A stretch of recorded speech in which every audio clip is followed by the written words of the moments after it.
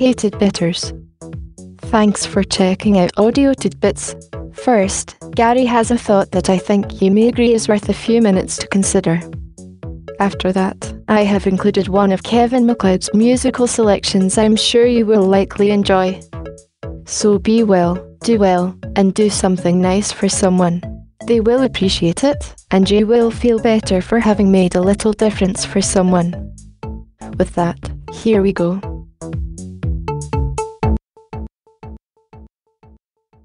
Anyone can become angry, that is easy. But to be angry with the right person, to the right degree, at the right time, for the right purpose, and in the right way, this is not easy. Aristotle. As you see, Aristotle is a typical philosopher. He definitely has a way of elevating the obvious to an amazing level of complexity. You may have thought that something or someone ticks you off. You don't like it, you get angry, and that's all there is to that. Silly you.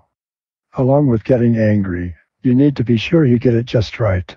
That means the right person, the right degree, the right time, the right purpose, and the right way. And if that weren't enough, you are reminded that it isn't easy. Not easy. With all of those restrictions, it may not even be worth bothering with.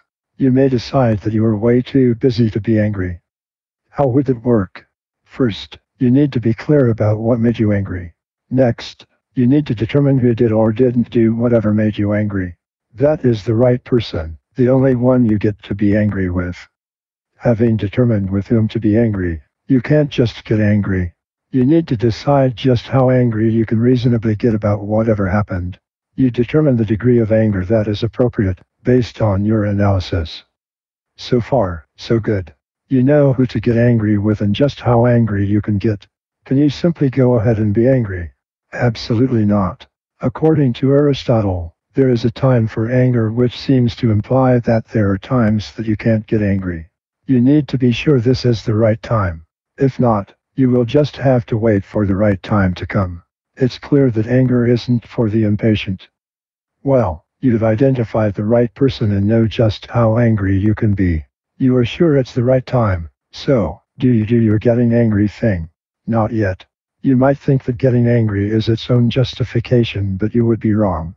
You don't get angry just because you are angry. You need to have a purpose. Will any purpose do?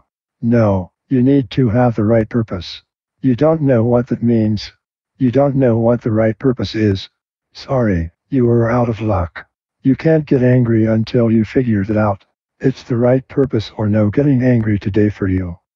You have worked through the prerequisites to getting angry, so do you get angry now? You can, with one more restriction. You have to determine the right way to be angry.